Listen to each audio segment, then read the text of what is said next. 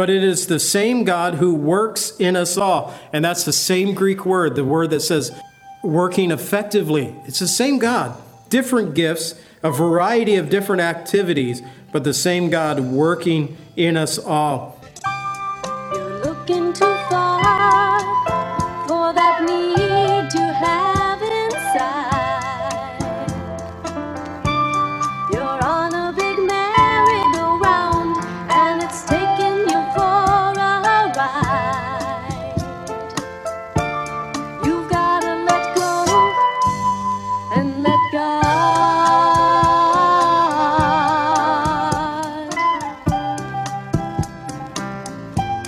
Welcome to the Cleansing Word.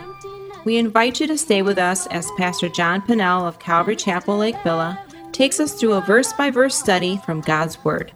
Each Monday through Friday, we'll be airing messages to encourage you in your faith that you might grow in the knowledge of our Lord and Savior, Jesus Christ. I hope that you enjoy this broadcast, and I'll return at the close of this teaching to give you more information about our church and how you can obtain a copy of this message. Now here's Pastor John with today's message from God's Word.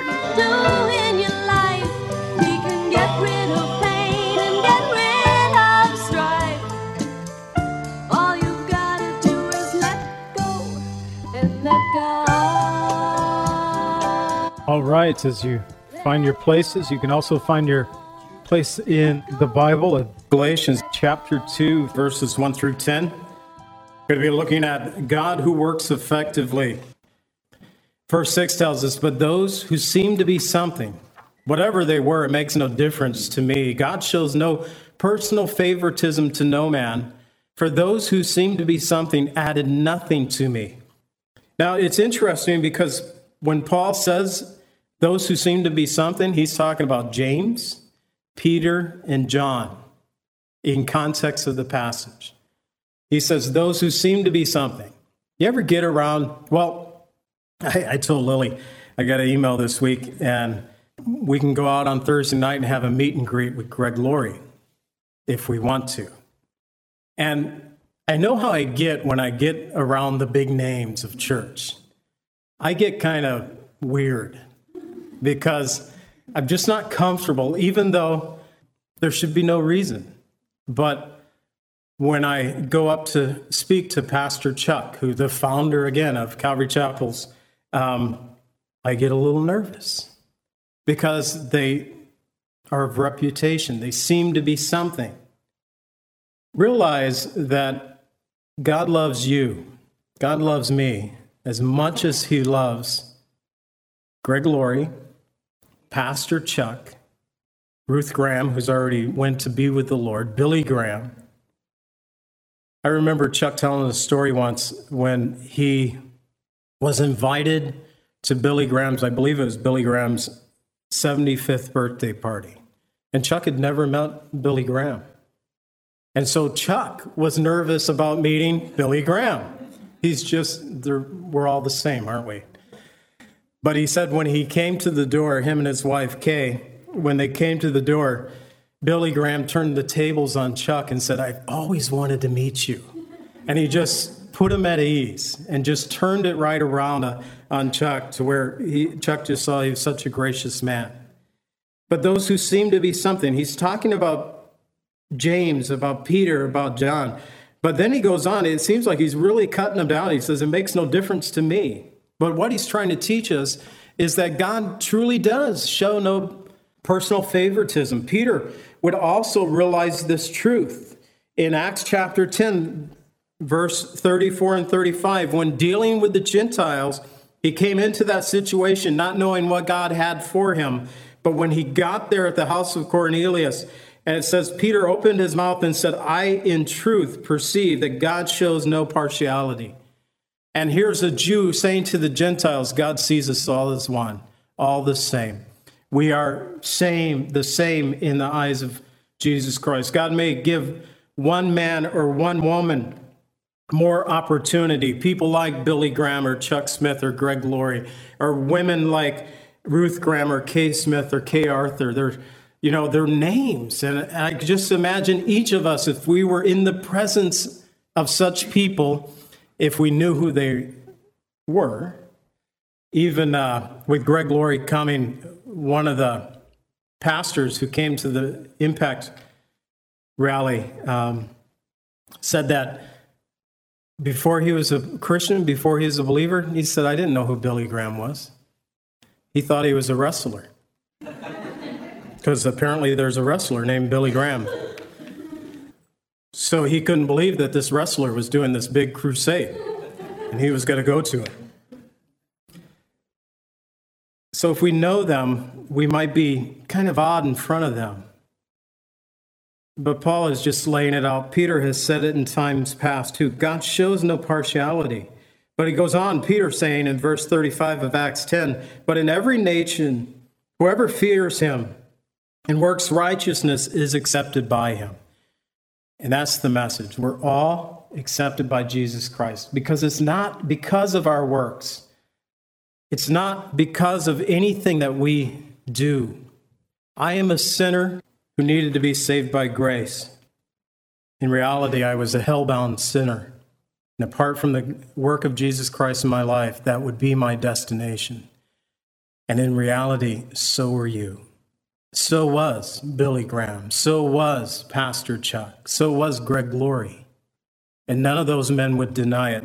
Well, Ruth Graham, she's already there in his presence, but Kay Smith, Kay Arthur, we're still on that journey together. God shows no partiality. But whoever believes through Jesus Christ, we're all saved in the same way. Paul said to Timothy, and this is just, it was a saying of Paul's day, but he wrote it down in 1 Timothy 1:15. And perhaps we should get this one locked in our head, because Paul said, this is a faithful saying and worthy of all acceptance, that Christ Jesus came into the world to save sinner, of whom I am the chief. Paul said, I was the biggest sinner. He was persecuting the church. He was putting people to death. He says, I'm a chief of sinners, but Christ came to save. And Paul was saved. So wherever you're at, whatever you've done, realize that Christ can overcome all those things. Verse 7, but on the contrary, when they saw, again the they, James, Peter, and John, when they saw the gospel for the uncircumcision had been committed to me, as the gospel for the circumcised was to Peter, for he who worked effectively in Peter for the apostleship to the circumcised also worked effectively in me toward the Gentiles. And when James, Cephas, Peter's given name, and John, who seemed to be pillars, perceived the grace that had been given to me, they gave me and Barnabas the right hand of fellowship, that we should go to the Gentiles and they to the circumcised. So they gave the message out. They presented, this is what we're preaching. And they said, you know what? Keep preaching it. And there was this realization as Paul, God has called you to go preach to the Gentiles. Now, although Peter has preached to the Gentiles, there was also the realization that Peter was the apostle to the Jews. It's interesting because if we would look at it, Paul was the one who was raised in Judaism.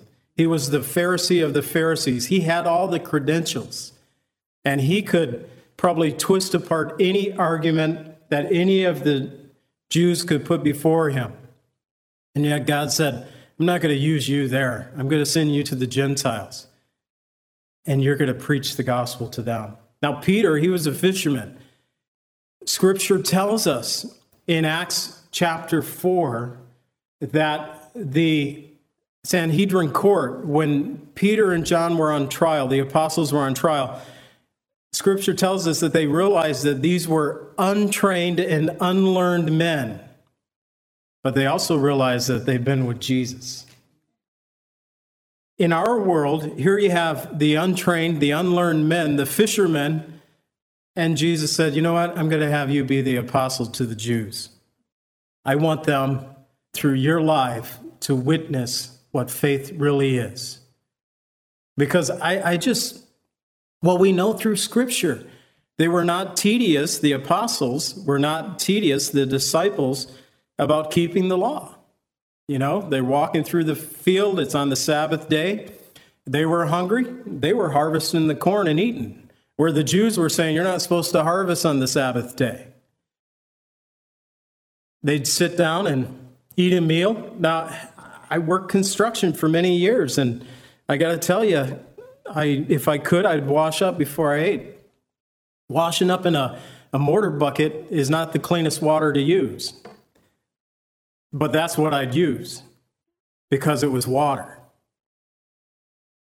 Now, I see these fishermen, and I could just think, as fishermen do, you know, you're cleaning the fish. Hey, it's time for lunch. The fish is ready. All right, there's the water. Let's wash up. No, it's not clean, but it's good enough for a fisherman. A mortar bucket's good enough for a bricklayer sometimes. But to the Jews, when they washed, they were like surgeons. I mean, they literally, you had to wash in running water that it would drip off your elbows. And when they said that, how come your disciples aren't washing properly? That's what they were talking about. It's like, you got to wash this way in order to really be clean. It makes sense to us, but Jesus said, you know what? It's not the washing of the hands, the dirt that you might eat and pick up when you eat that defiles the body. But what really defiles the body is the attitude of the heart. You guys are missing the main point about the washings and everything. It's to show you that we are defiled people, and God needs to do a different type of cleansing to truly make us clean. So he said, Peter, you're going to be the apostles to the Jews. And I like this line, he who worked effectively. It means God being active in the lives of Peter and the other apostles, in the lives of Paul and Barnabas. God working effectively in Peter for the apostleship also worked effectively in me. See, Peter realized that it was really God behind the scenes. I always pray before I come into this pulpit. And one common prayer is, Lord, that you would not only use me, but that you would speak through me. This morning I said, Lord, would you not only use me and speak through me, but I'm already tripping on my tongue today. So could you help clean up that mess? Because I can tell sometimes when I'm tired and I'm not thinking right, my words, I'm word challenged anyways. It's just the truth. I need the Lord's help. But not just to speak clearly, what I'm really after is the inspiration of God's Holy Spirit. Don McClure, one of the Calvary Chapel pastors, finished preaching one day, was talking with Gil Irwin, another Calvary guy, and Don was just like, he rattles. I love listening to him, but he does rattle. When he talks, he just kind of, it's like his point is here, and he'll get there, but he might take a few detours before he gets to it. And he sat down one day after he taught, and he thought, man, I just, telling Gail, horrible. And Gail said, you never spoke any better than you did.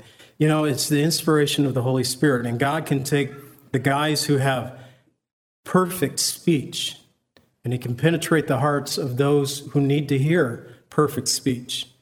And then he can take the guys like me who I'm just challenged. And I can think of words here, but it doesn't mean it's going to get out of my tongue the way I wanted it to come out.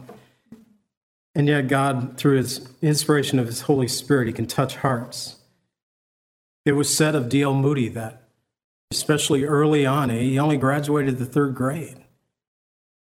As an evangelist there in the late 1800s, that he spoke horribly, but people responded to the message because it wasn't the messenger, but it was the work of the Holy Spirit and the message that was being preached forth. He who works effectively in you, God behind the scenes working.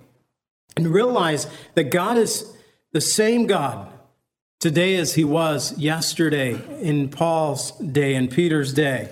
God is still the God who works effectively in us. In 1 Corinthians 12:6, Paul tells us this way: there is diversities of activities, but it is the same God who works in us all. And that's the same Greek word, the word that says working effectively. It's the same God, different gifts, a variety of different activities, but the same God working in us all. In Galatians 3:5, Paul says, therefore, he who supplies the Spirit to you works miracles among you. Does he do it by the works of the law, by the hearing of faith? But it's that same word. He's working effectively. How is he doing that? Is it by the works of the law? No, it's by the hearing of faith that he's doing that work. And in Philippians 2:13, for it is God who works in you both to will and to do for his good pleasure. Now realize that one might be hard for us to kind of wrap our heads around, but the work that God wants to do in our lives, it's for his pleasure, not for ours. Now we may get some pleasure out of doing the work. There's nothing greater. As we last month were able to baptize 9 people and be able to be the guy that got to do the baptizing. See, I can't talk. Baptizing. But I realized that it was God all along working behind the scenes. I just got to be the guy that do the dipping. But it was, for 5 of those, they were children from our children's ministry. It wasn't me who led them to Christ, but it was our teachers downstairs who's doing the teaching week in and week out. The parents who are bringing it home and telling their children about Jesus and living Christ before them. And all I did was get the privilege to baptize them. It was God behind the scenes working effectively for his will and for his good pleasure. We need to realize that there is one God, one work, one message, but we are all different people. In Ephesians 4:4, Paul said it this way, there is one body, one spirit, just as you were called in one hope of your calling. One Lord, one faith, one baptism, one God and Father of all, who is above all and through all and in you all. He who works effectively in us all, one God behind the scenes working for his will and his good pleasure. He wants you to have a relationship with him. If you have that relationship, then you are conforming there in that will of God. But also, as believers, he wants us to introduce Christ to others, that they can also know God's will for their life. In verse 9, it says, and when James, Cephas, and John, who seemed to be pillars, perceived the grace that was given to me, they gave me and Barnabas the right hand of fellowship, that we should go to the Gentiles and they to the circumcised. That sense of, look, we shook hands on it. We're in agreement. This was a big deal. And Paul is saying that they didn't add anything to me. Titus wasn't compelled to be circumcised. In fact, they shook hands and said, go preach that message to the Gentiles. We'll stay here and we'll keep preaching it to the Jews. It's the same message, but they had the right hand of fellowship. You know, it's good to have such fellowship, to go in such agreement. Because of ShareFest, I've been meeting with several of the local pastors for about 4 years now, and we've been more consistent in this last year than ever before. And we're different. We're different in how we present the gospel. We're different in our education. We're different in how we think church should go. But when we take all the differences away, what I hope that we see is that we are men who just want to serve Christ and preach the gospel. We're going to do it differently. But can we come in fellowship and work together?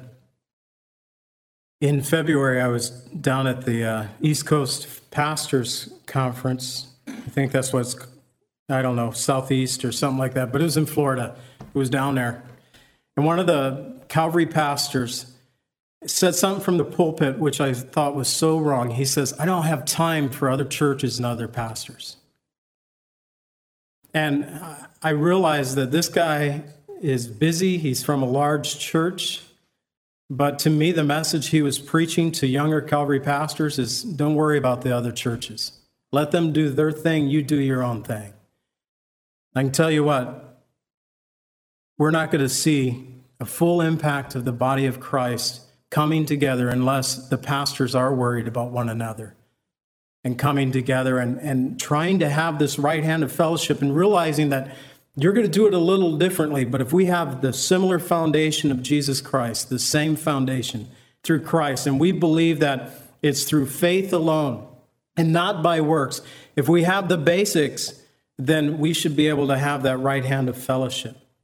And this is what they desired. Verse 10, he said, this is the only thing they said. They desired only that we should remember the poor, the very thing which I also was eager to do. This is it. We preached the same gospel. They said, you know what? Remember the poor. And Paul said, we're in agreement on that one too. Hebrews 13:16 tells us, do not forget to do good and to share, for with such sacrifices God is well pleased. James 2:14 through 17. He says, what does it profit, my brethren, if someone says he has faith but does not have works? Can faith save him? Question mark. If a brother or sister is naked and destitute of daily food, and one of you says to him, depart in peace, be warm, be filled, but you do not give him the things that are needed for the body, what does it profit? Thus also faith by itself, if it does not have works, it's dead. That's pretty hard hitting. But the Lord is saying, I want you to put feet to your faith. 1 John 3:17. But whoever has this world's goods and sees his brother in need and shuts up his heart from him, how does the love of God abide in him? You know, in the Old Testament, this is so hard for us, especially as Americans, but in the Old Testament, God said often, you need to have open hands. Meaning, if someone has need, don't shut up your hand to them. Here, it tells us open hearts. Open hearts. We were watching a piece on, it happened a few years ago in India, where over 170 people were killed in India at four major, one was a house, a Jewish home, a 6-story building, but, and then 3 major hotels where 170 people were held up by 19 hostages, and there was just this rampage of 2 days of killing that took place. In this one hotel at the Taj Mahal Hotel, this lady was telling the story. She survived the event, and she said, the cook said, you are my guest. I will protect you. And she said, he was shot and killed protecting me. Now, think about America. 19 terrorists come into 4 different hotels here in the United States. How many of those hotel workers, they knew the hotel, and in that documentary of this event, they said several times they could have went home. They could have left. They knew the way out. But they chose to stay. The manager of the hotel actually got out and then came back in. So he was out of the building, and at that point, he said, for a moment, I thought about going home, because he could have been gone. But then he turned around and he went back in. He wasn't really probably in his 30s even now as he's telling the story. But that's a heart of service. It should be the heart that we have. And let's do what Christ has called us to do. In love, serve one another. And so I'm just going to put a little push to our faith, because James says, without works, your faith is dead. Let's pray. Father, I just pray that you would be with us. We thank you for the message of the gospel. We thank you, Lord, that it is salvation through Christ alone, without the works of the law. And I pray, Lord, that we understand that the liberty that we have in you, Lord Jesus, is not a liberty to serve our flesh, but to serve others. I pray, Lord, that you would work in our lives, prick our hearts to do what you would have us to do. And Lord, that we would realize, even in the service, if we're a little nervous, that it is truly you who works effectively in us and desires to work through us. We pray in Jesus' name. Amen.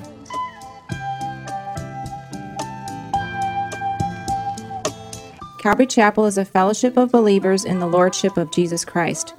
Our greatest desire is to know Christ and to be conformed into His image by the power of His Holy Spirit.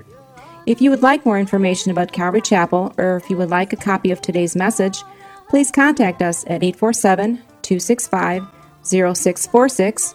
That's 847-265-0646. Thank you so much for joining us today, and may the Lord richly bless you as you worship Him today.